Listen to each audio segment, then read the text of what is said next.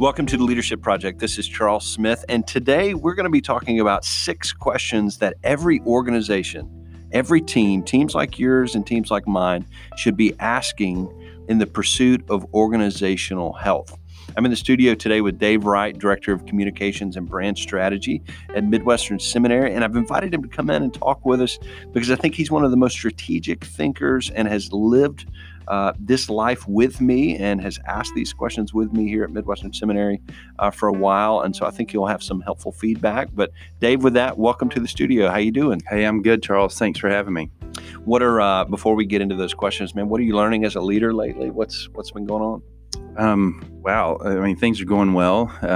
And yeah, I'm learning a lot about leadership. I think there's never an end point. I think you're always learning, always growing, always stretching yourself. So, I mean, there could be a separate podcast talking about all the things that you learned. So, but yeah, things are good. Yeah.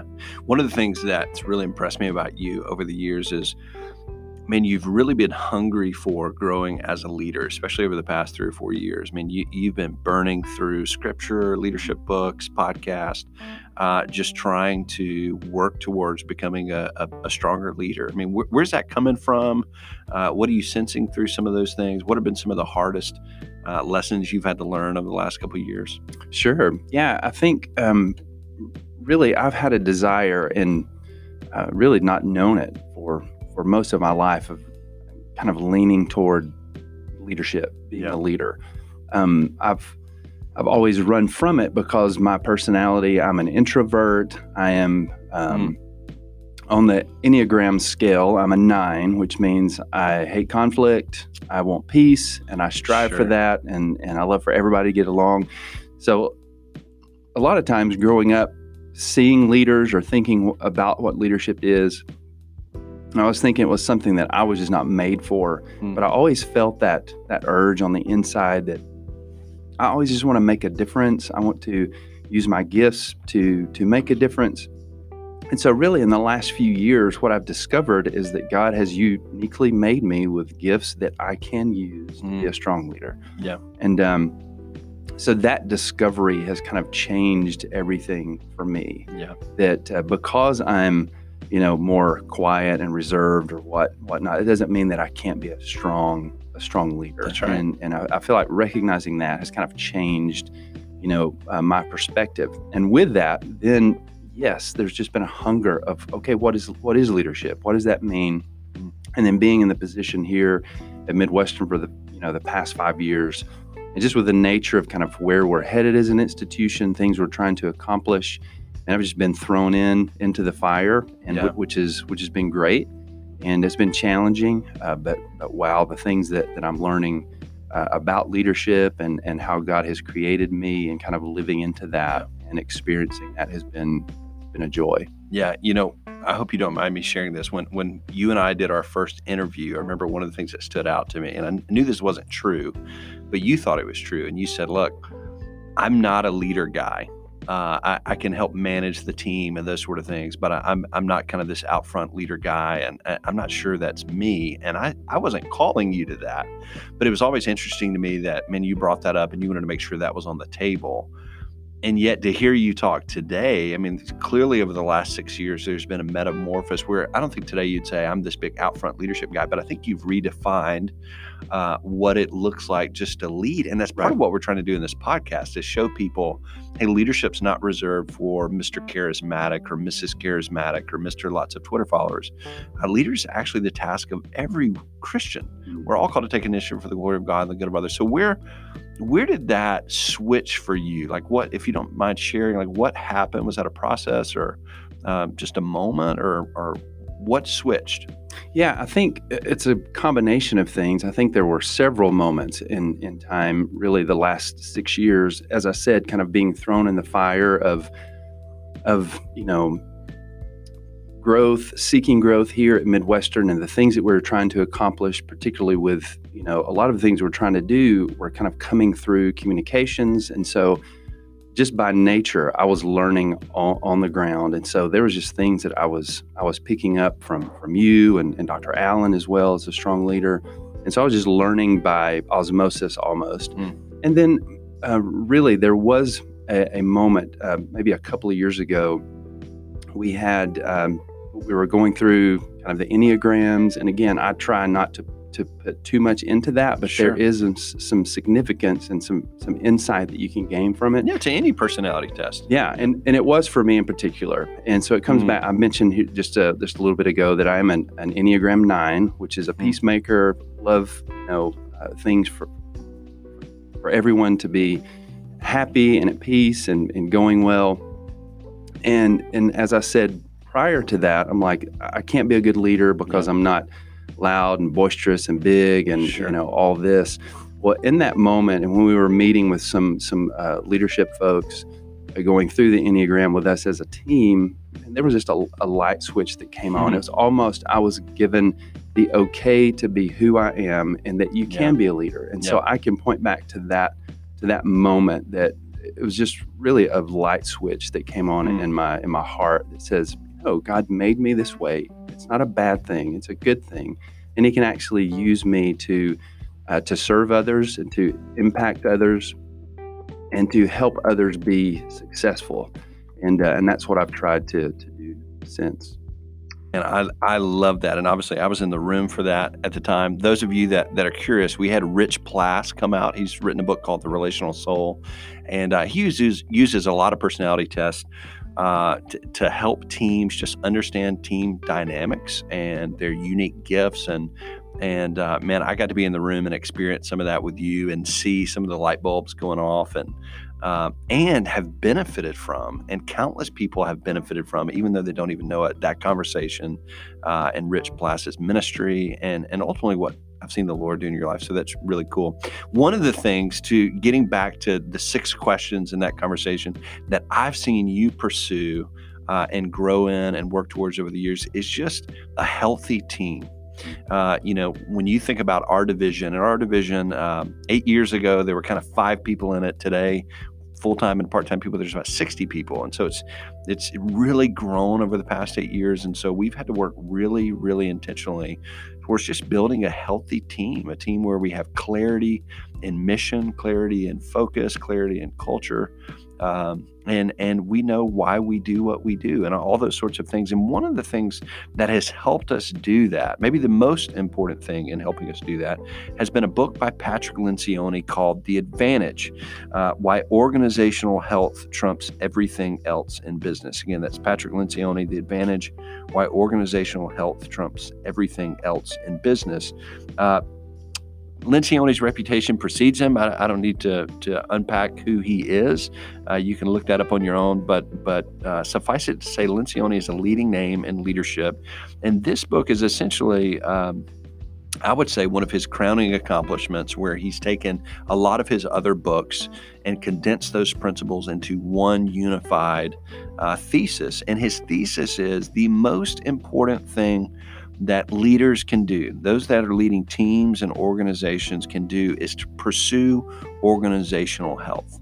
Dave, when you and I think about the school, it's really easy to think about things like efficiency and effectiveness and budgets and marketing and, recruiting and student life and all these things. And of course, those are all really, really important things. But if we build those things, if we work towards those things on top of a weak foundation organizationally, a foundation that doesn't possess integrity, clarity of mission, then really we're wasting our time. And would you agree with that? Absolutely, I would agree with that. And just the nature of that analogy of building a house. I mean, anyone who's wise will not build a house on a solid foundation, because it doesn't matter how pretty the house looks, in time the foundation is going to crumble and the house is going to fall. It doesn't matter how pretty it looks, how efficient it looks, the foundation has to be there. Sure. And so I completely agree with that. Yeah.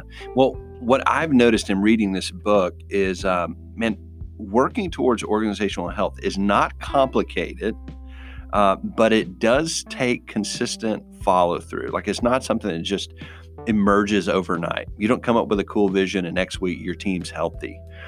Really, working towards organizational health is a long walk in the same direction, so to speak. It's, stopping long enough to ask really intentional questions. And what Lencioni is going to tell us here in a minute is that there are 6 that we should all be asking, that we should ask of our marriages, We should ask of our teams. Anytime where people are working together, there ought to be a shared understanding, a mutual language for why we're together in the first place. Why are we in this family? Why are we in this marriage? Why are we in or on this team and so forth? So I want to work towards that. But what Lencioni so helpfully does in this book is he says there's 3 reasons why, even though this is something that's actually kind of easy to do, there's nothing complicated about these 6 questions, the vast majority of leaders don't do this.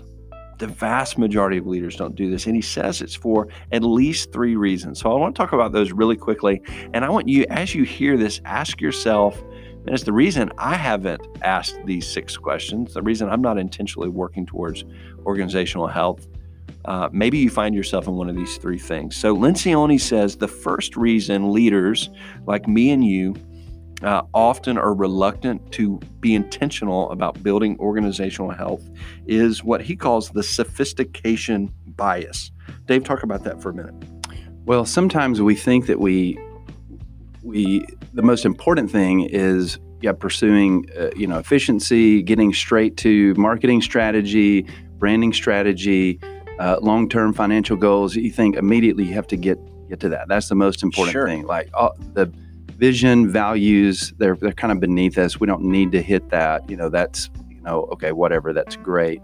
Let's just get at it. And so we think we're too sophisticated. Yeah, it's too simple. Right. Yeah. Why sit around and talk about having strong, healthy relationships with your coworkers? No, we're about the mission, and of course, we're about the mission. Right. But he says under the sophistication bias, he says organizational health is so simple, as we've mentioned, and accessible that many leaders have a hard time seeing it as a real opportunity for meaningful advantage. After all, it doesn't require great intelligence or sophistication, just uncommon levels, back to the long walk in the same direction, uncommon levels of discipline, courage, persistence, and common sense. In an age where we have come to believe that differentiation and dramatic improvement can be found only in complexity, it's hard for well-educated executives, and I would add pastors with PhDs and DMins and lots of hours on their transcript, to embrace something that's so simple and straightforward.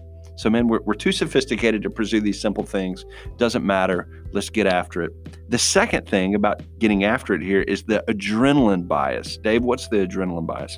And I think I mentioned that, just a second ago, that adrenaline bias is, man, we're just so swelling up with energy of, hey, man, we've got to do this next thing. Here's this trend. We got to go chase after this. It's just busyness, busy. You get caught in the whirlwind of just activity, and so you're just driven by your adrenaline to accomplish, to pursue, to do, and sometimes you just need to stop and assess who you are. Yeah, he says on page 3 of the book, I've worked with a number of executives. In fact, most of them suffer from a chronic case of adrenaline addiction. Man, think of your own life. Whether you're a stay-at-home mom, an executive, a pastor, you're a ministry leader in some other context, you work at a seminary, man, do you have an adrenaline addiction that you're just constantly needing to be busy and needed? And he says, seemingly, we're hooked on a daily rush of activity and firefighting within our organizations. It's as though we're afraid to slow down and deal with issues that are critical but don't seem urgent. As simple as this may seem, it remains a serious obstacle for many organizations. Man. So the sophistication bias, hey, we're too sophisticated. Our organization is too complex to worry about these simple cultural things. Who cares? The adrenaline bias, hey, maybe they're important, but we are marching forward far too fast to really slow down and ask profound questions about our organization and why we exist. But third, and man, I really sympathize with this, is the quantification bias. The quantification bias. So Dave, you and I live in a world where we are constantly looking at spreadsheets, talking about accountability. We're testing things. Hey, does this work? How many people came to this event? Yada, yada, yada. So we swim in a world of accountability and data, right? Quantification. And yet organizational health is kind of different. Talk about that for a second. Sure. I mean, you chase after data, one, because it's easy to measure.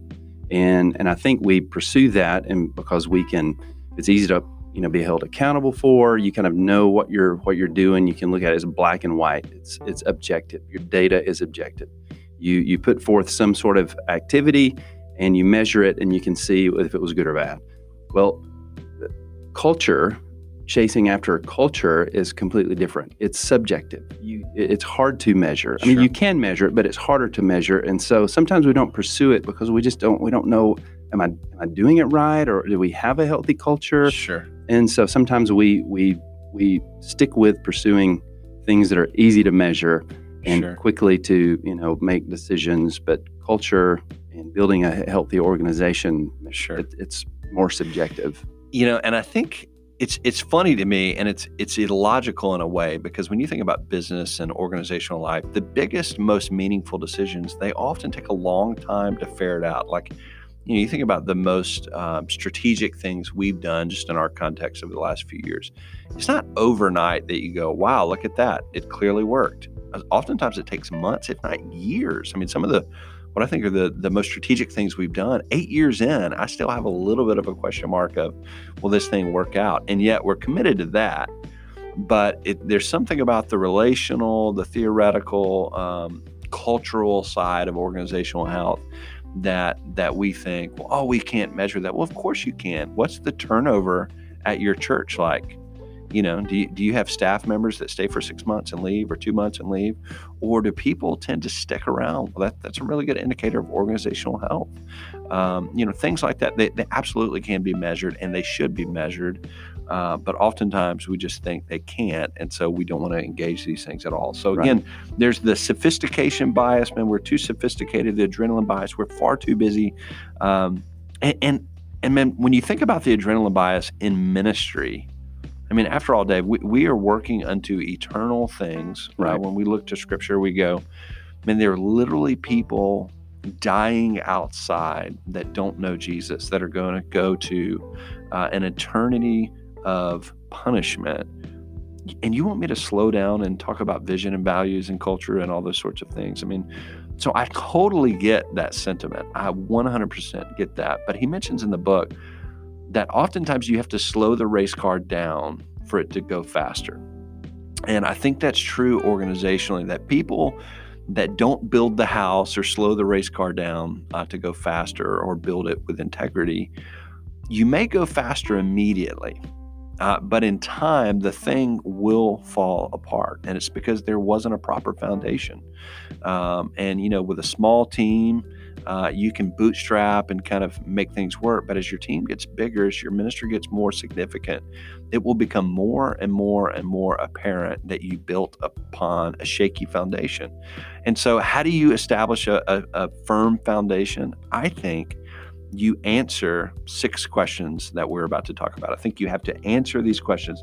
They're not profound, but what we hope to do over the next few minutes is walk through these questions with you and share with you how we think about them at Midwestern Seminary within our division.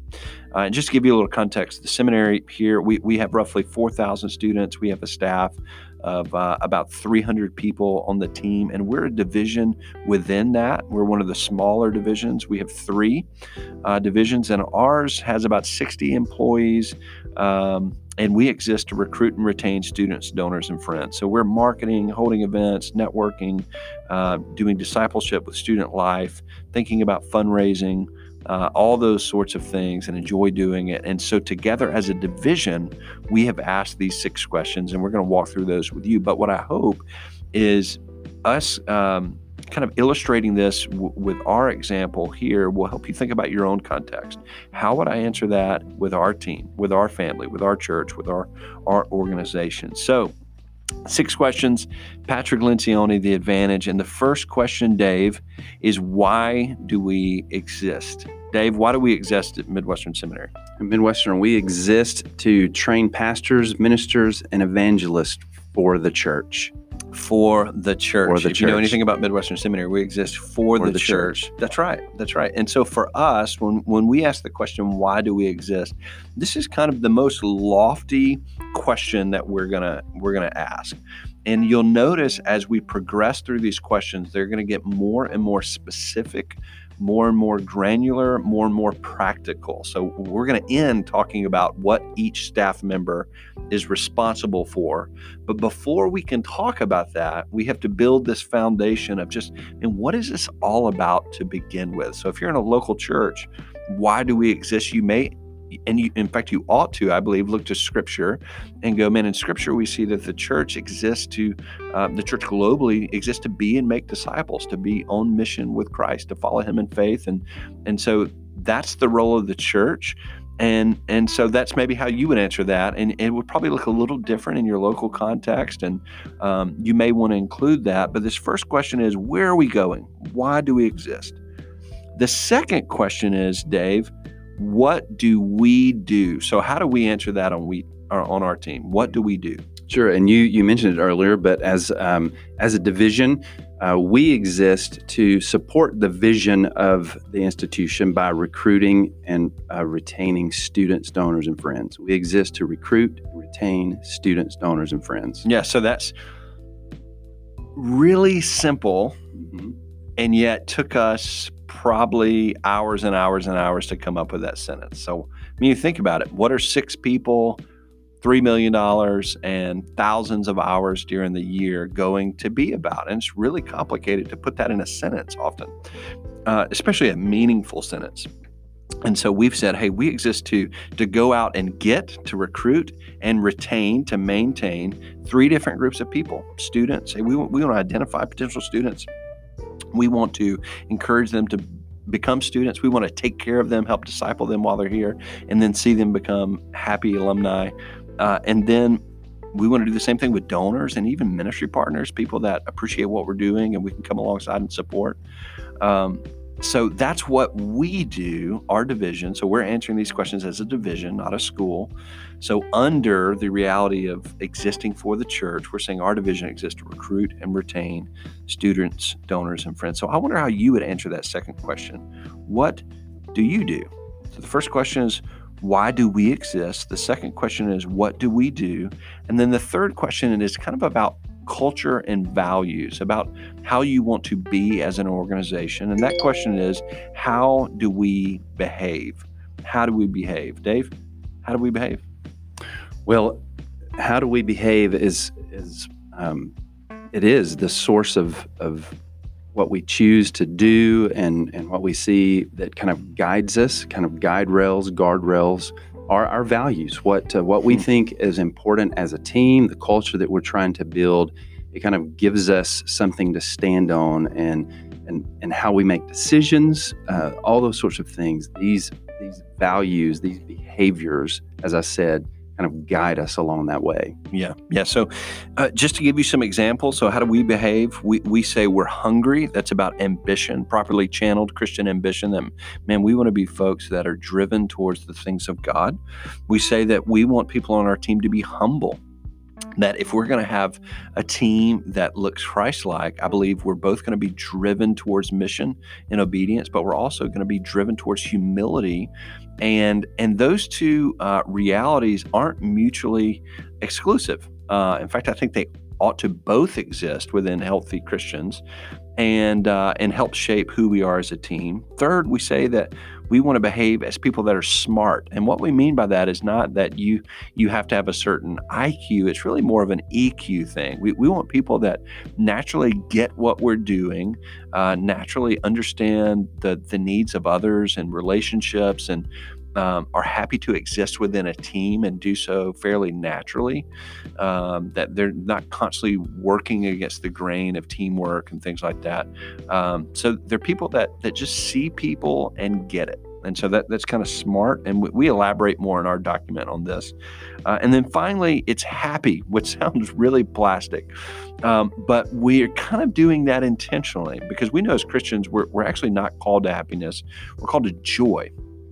But as people that are kind of in a customer service world, people that want to love other people well, we're actually paid to be happy in a way. So we hope we're joyful, but we're also paid as, man, we're interacting with students and donors and friends. Like, you need to be happy. You need to express the joy of the Lord with those people and serve them. And so oftentimes it's doing that when you don't feel like it. That's kind of part of adulting, right? Is, man, we pray for joy, but we're going to expect happiness Right. on the team. And obviously part of that is joy, and part of that is hoping to see flexibility and things like that on our team. But so that's how we answer question 3. How do we behave? We say, man, we want to cultivate a team. We want to hire people and expect people that are hungry, humble, smart, and happy. Okay, so there's a 4th question here, but before we get to it, we're going to take a quick break, and then we're going to jump back in the 4th question and be back with you momentarily.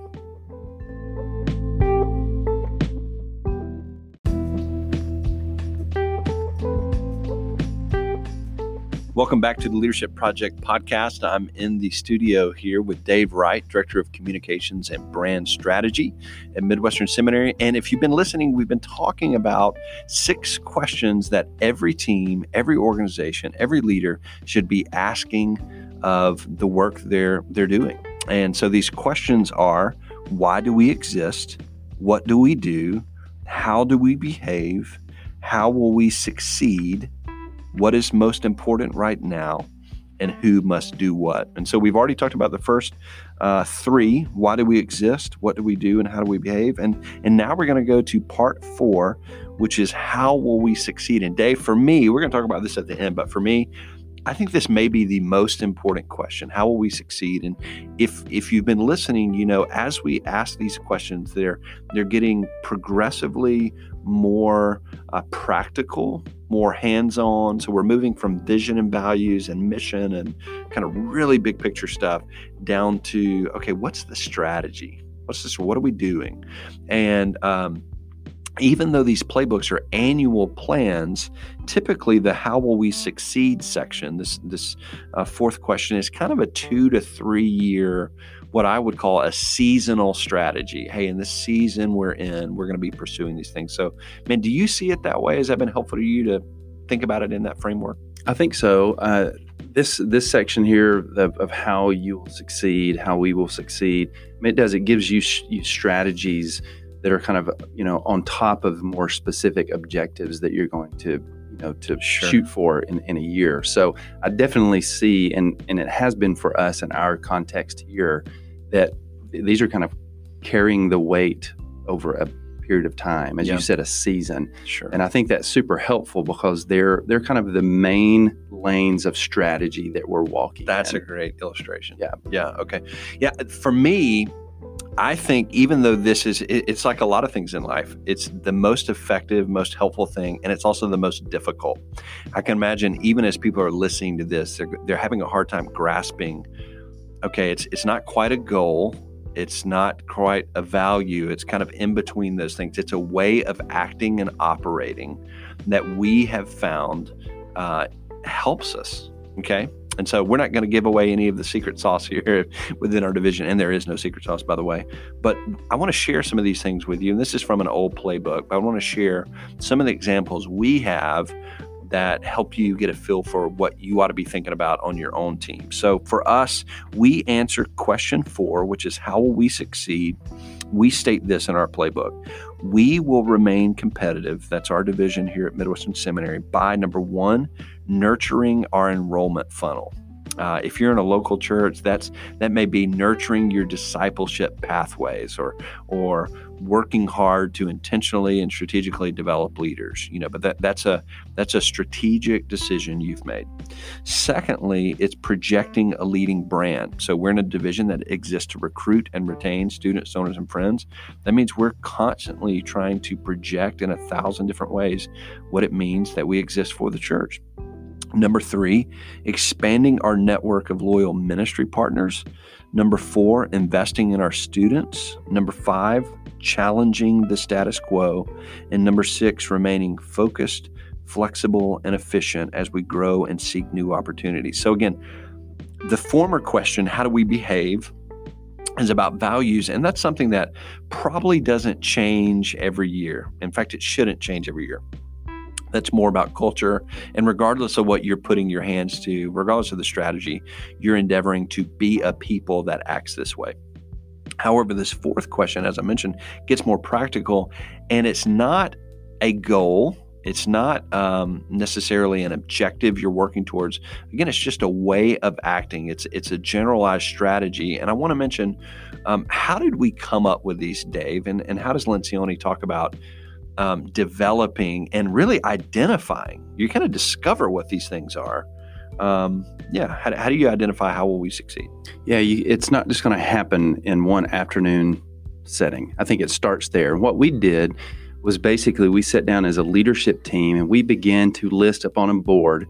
And as Lencioni calls it, he calls it an amoeba chart or something like that. Strategy amoeba. Yeah, strategy amoeba. And so because of what it looks like once you put it up on the board. So there's no rhyme or reason of how you're categorizing things. You're just wanting to write stuff up on the board. And what you're writing on the board are all the activities that you are involved in, things that you do as an organization. Sure. We cut checks. We advertise. So anything that you do as an organization, you throw it up on the board. That's right. And so in our case, we gave 6 different people a marker on a common whiteboard and just said, go after it. Whatever word comes to your mind as far as something we do. Right. And so in a local church, I mean, you could write discipleship, small groups, preaching, pastoring, hospital visits, one-on-one evangelism, street, whatever that looks like in your local context. And what will happen is you said it looks scary at the end. So an hour later, you just about can't tell what happened to the whiteboard. There's almost no white space. But what do you do then? So you have all these random disconnected words and activities up on the board that represent the activities of that team. Then what do you try to do? So you look at the board, and yes, at first glance, it makes no sense. It's just a bunch of words. But as you begin to study the words on the board, you will begin to see patterns, themes that come up, words that you put that they go together. And then that's what you're trying to do. You're trying to pull out themes and strategies that you may not even know you've been pursuing. Yeah, right. But as you begin to define the small things that you do, put them together, they create some sort of theme and what we call a strategy. This is a lane that we're going to run in that will help us to be effective and competitive. Sure. And so it takes hard work to be able to do this process of here's everything that we do, then how can you categorize and put things together in some sort of theme that will then become kind of a guiding path or a strategy. Yeah. And it's like values. And when you don't just establish values, this third question, for us, hungry, humble, smart, happy, you really identify them. You kind of go, hey, this is just kind of who we are here at our church or our seminary or even in our family. Hey, this is just kind of how God's wired us to be. And with this fourth question, how will we succeed on strategy? Oftentimes you really observe that as much as you design that. You can kind of look back and go, man, God seems to be blessing when we do these things. Based on the people that are on our team and even in this room and wrote these words, God seems to be working in and amongst those gifts. And so for us, when we got to the end of it, we said, hey, there's 6 things that the Lord seems to be blessing, and we want to name that, but also name that so that people on our staff, now 50 or 60 people, can kind of understand where we're going just operationally. Like, don't be surprised that we nurture the enrollment funnel. Don't be surprised that we're constantly talking about a projecting leading brand. Don't be surprised that we're expanding a net, all these things. And what I've discovered is when you communicate these things clearly throughout the organization, it helps in countless ways. It helps people answer questions before they even come to you. Hey, why are we pursuing this thing? Why are we investing money in this? Because they know, that's part of how we're going to succeed as an organization. But it also frees them towards delegation. If people don't know where you're going and don't know what you're doing, which is this question, they can't go there with you.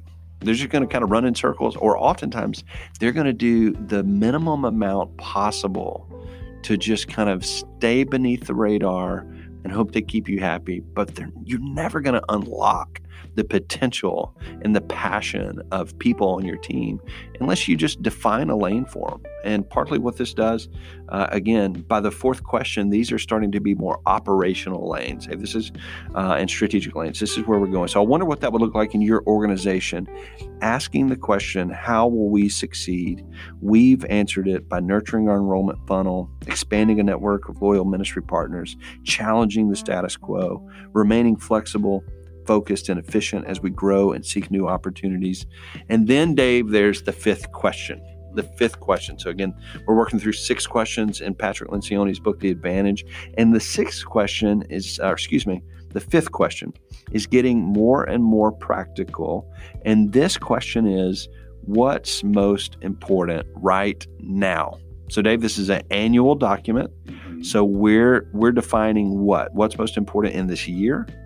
Yeah, I think that's where we start this year. And then even within that, we begin to break even that what's most important down into, a handful of objectives that may change quarterly or whatever. But yes, what is most important right now? And we have kind of an annual outlook.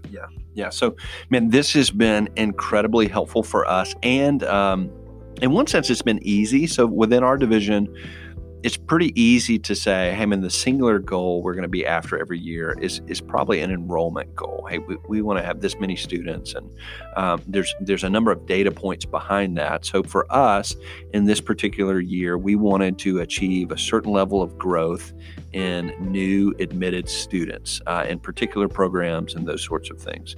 And so in this document, it's not complicated. It's a couple sentences, but it's very clear what a win is and what a loss is in this particular year. Okay. What are we all, and again, from a divisional perspective, there are 6 teams beneath this that are all bending towards a common goal. And what we've tried to do, and we've been stronger at this in years past and kind of gotten out of habit with this, but the goal would be to integrate this common goal into the other goals throughout your division. So for example, if I'm in a local church and we said, we had a staff of 10 people and maybe there's 3 teams, there's a children's minister, there's a discipleship minister, but the church ought to have a common goal that year. Maybe the goal is, man, we're going to see this many baptisms, or we're going to whatever.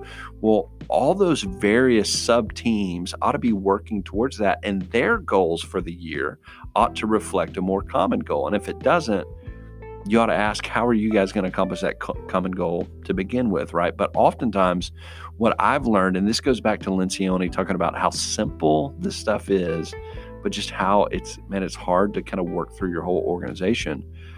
Oftentimes people will gather their leadership team together. We're going to go pursue this big goal. And then they don't integrate it into other parts of the organization. So they don't talk about it in annual reviews. It's not in job descriptions. It's not in ministry plans.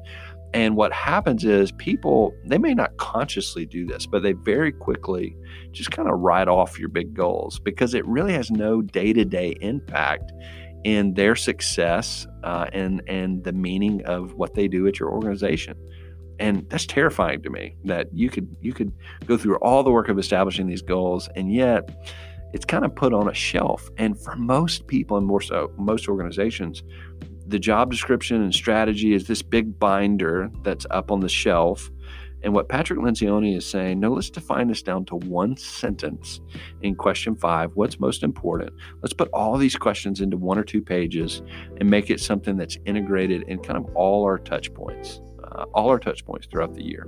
And so we've tried to do that. Dave, anything you want to add to that? How you've seen that's been helpful on your team? Because you have your own playbook. You have a divisional playbook, and then for your team of 8 or 10 people, you have your own playbook. So how does this look for you guys?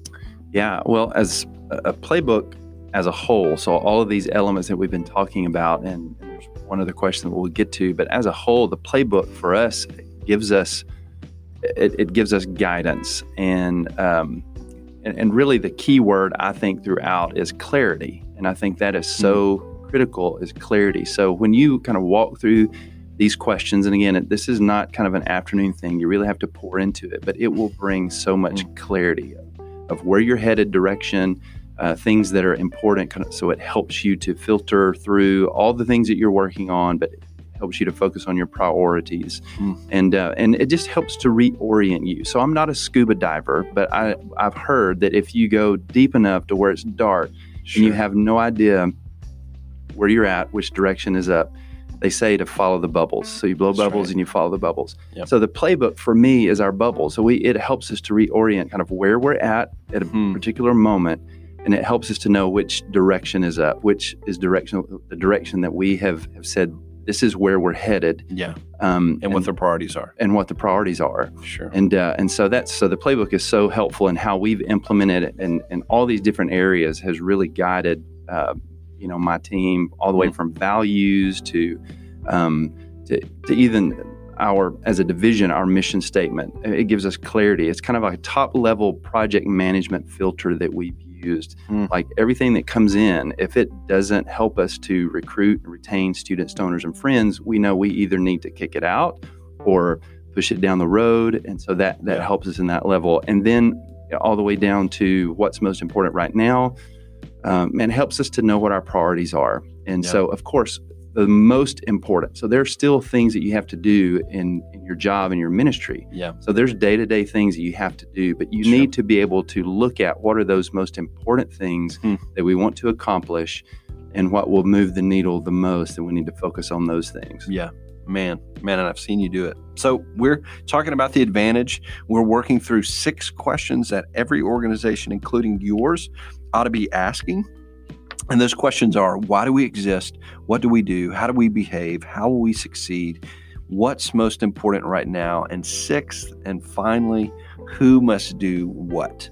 Who must do what? And so I've mentioned this many times now, but notice again how we're getting more and more practical. So we're driving and drawing a line all the way through vision. Why do we exist? And for us, it's something as lofty as we exist for the church, this eternal reality that's going to go forth, for all eternity. And yet we're driving literally from that level of thought all the way down to what Dave does during 1 week of the year. Okay, with just 6 questions. And so the 6th question is, who must do what? It's a question of responsibility and accountability and even authority. Who's the authority to do X, Y, and Z? So Dave, who must do what? What does that look like in our divisional playbook? In our divisional playbook, so we have 5 or 6 directors. So in our divisional playbook, it kind of defines on the top, very simple level, what our responsibilities are as in leading our particular areas. And so we kind of define that. And so for me, Director of Communication and Brand Strategy, I'm responsible for external promotion, internal promotion, project management, brand management, and creative support. So it unnerves me that you had to look down to read that, Dave. Do you know? Yes. Do you know what? I don't know what I don't know what's mine either. I have to look down. So we're in act in progress here. I'm having to do the same thing. I would have to look down. But the point is, no, you're right. On our document here, Dave and I are both looking at it. Who must do what? We just have the name, the title, the team they're on, and what we call general responsibilities of 6 different people, which is our leadership team. We've since expanded this, but you're right. So Dave just says, Dave, Director of Communications and Brand Strategy. He's on the Communications and Brand Strategy team, and he exists to do external promotion, internal promotion, project management, brand management, and creative support. Another person on the team, Nathan, the Director of IR initiatives, it says that he's to do FTC regionals, manage institutional advancement activities, and other strategic initiatives. So this isn't, again, it's deceptively difficult because this looks like, man, this is just a sentence. Like, how hard is this to come up with? But whether it's the 6th question or any of these others, what Dave, you and I were talking about before we started recording is really it's the process, not necessarily the product, that's helpful in asking these questions. Right. Because long before we were able to write down these responsibilities, there was probably a hour-long conversation of, man, who does what? I mean, generally, I know that you do this, but that strategic thing we're doing this year, that big project, like, who does own that? And what I've found every time we've done this, and I bet, Dave, this has been true of your team, that things that we would have just assumed had we not walked through this process were not delegated to somebody. And so, man, I think Sally's going to do that thing. And then 6 months down the road, Sally's not doing it because Sally thought Tom was doing it. And Tom thought, and you just kind of have that happen. So asking this question, who must do what, helps work really the priorities and clarity of your organization down all the way to the team member level, and helping them answer, what does it mean for us? And what does it mean, frankly, for me to be for the church? How do I participate on that team? And this is so natural. When you think about football, you don't have players that run out to the team and go, well, I wonder how I could help here. No, they know exactly how they can help. They know exactly what the play is. And that's true of any sport. It would be ludicrous for us to think about winning a football game.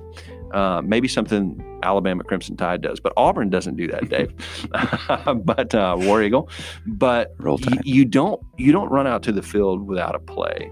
And it's not just a general play. It's not a general sense of, hey, we're hoping to accomplish this. No, it's a very specific. The tight end is going to do this. Nose guard is going to do this. The quarterback is going to do this.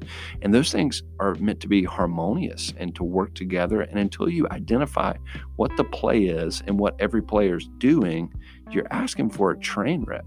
And at the very least, you're asking for just a tithe of the effectiveness and influence that team could have if they were all running the same play. They were all rowing in the same direction. So as Davis said, man, you need to know which way the bubbles are going. And I've been a scuba diver. We were actually talking about that earlier, and I've been in that position where it's so dark that it is really unnerving to not know which way's up. And you have to stop, calm down, watch your bubbles, and oftentimes turn upside down and head in the opposite direction of what you're thinking. And that's so true. I'll never forget that illustration. That's so helpful because it is true, man. When you are in an organization, whether it's small or big, and things get complicated and things are moving at lightning pace, if you don't have a previously established list of priorities, hey, when the building's on fire, what do we grab?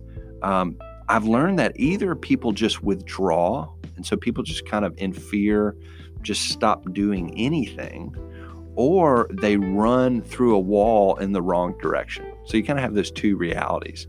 And man, that gets even more disastrous the bigger the team is. And so the bigger your team is, the more complex your organization, the more significant this organizational health becomes. So Dave, man, we've gone through the 6 questions. I'm going to read those one last time and I'll let you do that. So what are the 6 questions? The first question is, why do we exist?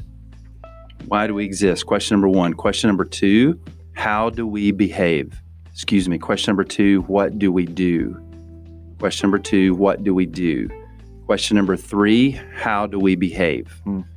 Question number 3, how do we behave? Number 4, how will we succeed?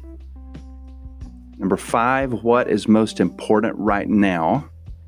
And the last question, number 6, is who must do what? Man, so these have been 6 questions that we believe every team, even every family, I think it's helpful for families to ask these questions. What would it look like for your family to have dinner one night?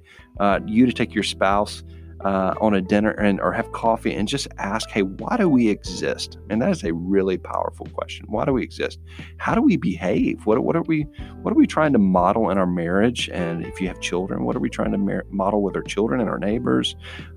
Who must do what? Man, you talk about in a marriage asking that question. All right, husband, do you do the bills or do I do the bills? Do you do the trash or do I do the trash? Are you the primary agent of discipline or am I the and man, those will expose lots of productive conversations. What's most important right now? I mean, does your team or your family have a sense of what the common goal is, or are people just kind of sitting around waiting for that, or just so disengaged they don't even know you have one?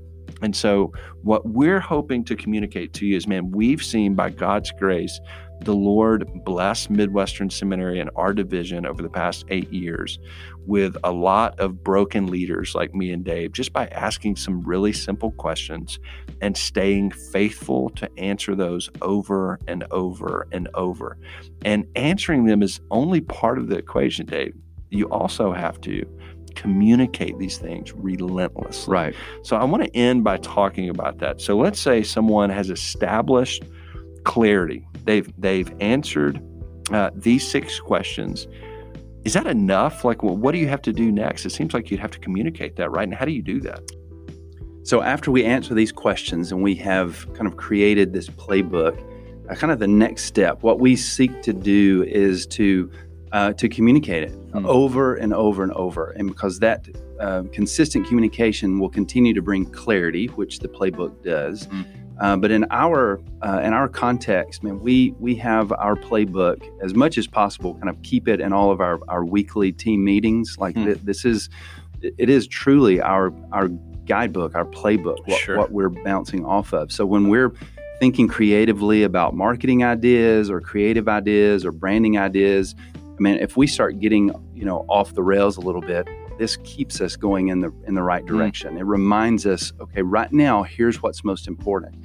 And so that's kind of how we use this. Like, it's something that's not kind of put on the shelf. Yeah. So you really have that out almost every week in your staff meetings. You are looking through it. Yeah. So I keep a red manila folder that I keep some kind of my action items in, and that stays in there all the time. Okay. And so we can always refer back to it. And we may not mention it in every meeting, but there are times where I will pause and say, okay, let's remind ourselves as a communications office, what are our strategic objectives right now, and so that we can focus on those. Now, remember, our strategic objectives as a communications office is directly tied to the objectives of the division. Yeah. And so it all kind of trickles down, and because we're wanting to move the needle as a division. Sure. And the part that we play as a communication team. So it's very important that we keep it in front of us. Like, it is active. It's what guides us and helps us to know what we need to be working on as project requests coming in. If it's something that doesn't help us to do that, again, we either, what I call, give it a strategic no, which means we creatively, it's not like, hey, no, we're just going to trash your project. Sure. But hey, we may need to move it down the road, or yes, we may need to trash it. Right. But the playbook gives us that filter to know what's most important, what our priorities are. Sure. And when you think about organizational health and the people on your team, I mean, when they know what their priorities are, when they come in the office in the morning and they know what they're working on, they know exactly what's expected of them. Yeah, man, it's easy. They can work through the day, be effective. They can take initiative. Yeah. They can leave at the end of the day and actually feel good about what they did because they knew it was very clear what they were to do. And they actually look forward to coming back the next day. For sure. And I think that's what organizational health is. Yeah, there's meaning. And he talks about in the advantage that, man, if you don't go through the process of establishing clarity, not only are you ineffective, but it can be soul killing and really, really discomfortable and just discouraging to the people on your team and they don't know why they're in the office. They're kind of just doing stuff and they feel like they're just busy, and we're kind of doing some busy work. And I guess we did that project. But man, again, you want to unlock the passion and the productivity of your people. Give them a common goal and a common vision that has significant meaning behind it, that connects to their passion, their vision. And man, you'll flip the world upside down. It's amazing. And I'm seeing you do that in ways in the comms office where you're able to just release your people because you've established a plan that's connected to the larger goal. And they don't have to come back to you and ask questions every 20 minutes because you defined and communicated a lane. And again, when I think of these 6 questions, you really do. Only half the battle is asking and answering them. It's really right. This playbook does no one any good if you write it and sit it on your shelf. I mean, I guess it helps in some ways because you had the initial conversation. But man, people are so forgetful. And I'm so forgetful. I mean, there's a reason you have it in your binder, and I look at it all the time. Even rehearsing it with you today on the podcast, I'm being reminded of, yeah, man, we sat down and said we were going to succeed by doing that thing. And it's a helpful reminder to me. I can't help but to, again, think about a football analogy, and you think about key teams, whether it's, the Crimson Tide or the New England Patriots or something. They do have a playbook, but they also have a way of playing. When you think about this question, how will we succeed? That's, man, when they're down and out in the fourth quarter, like, there are things that they reach for that have been proven and successful. And it's helpful that there's just an awareness of those things on their team, that, man, this is how we act. This is how we succeed. This is where we're going. These are the goals. And hey, tight end, this is your role in this whole picture we call the New England Patriots. And man, again, we would be fools to think that every team's not in that space. Every family's not in that space. Every nonprofit, every church. And so I don't know what questions you need to ask of your team. You need to ask of your marriage and your family, your church and your nonprofit. But perhaps you could start with these. So I want to encourage you to pick up the book, The Advantage by Patrick Lencioni, Why Organizational Health Trumps Everything in Business. And I would tell you, it's a book about business, but it's really a book about organizational life and teams. And it can be applied to any group of people that are attempting to pursue a common objective, and work through that. And if nothing else, listen to this podcast and ask yourself, reflect, how would our team, how would our family, how would our nonprofit answer these questions? Why do we exist? What do we do? How do we behave? How will we succeed? What's most important right now? And who must do what?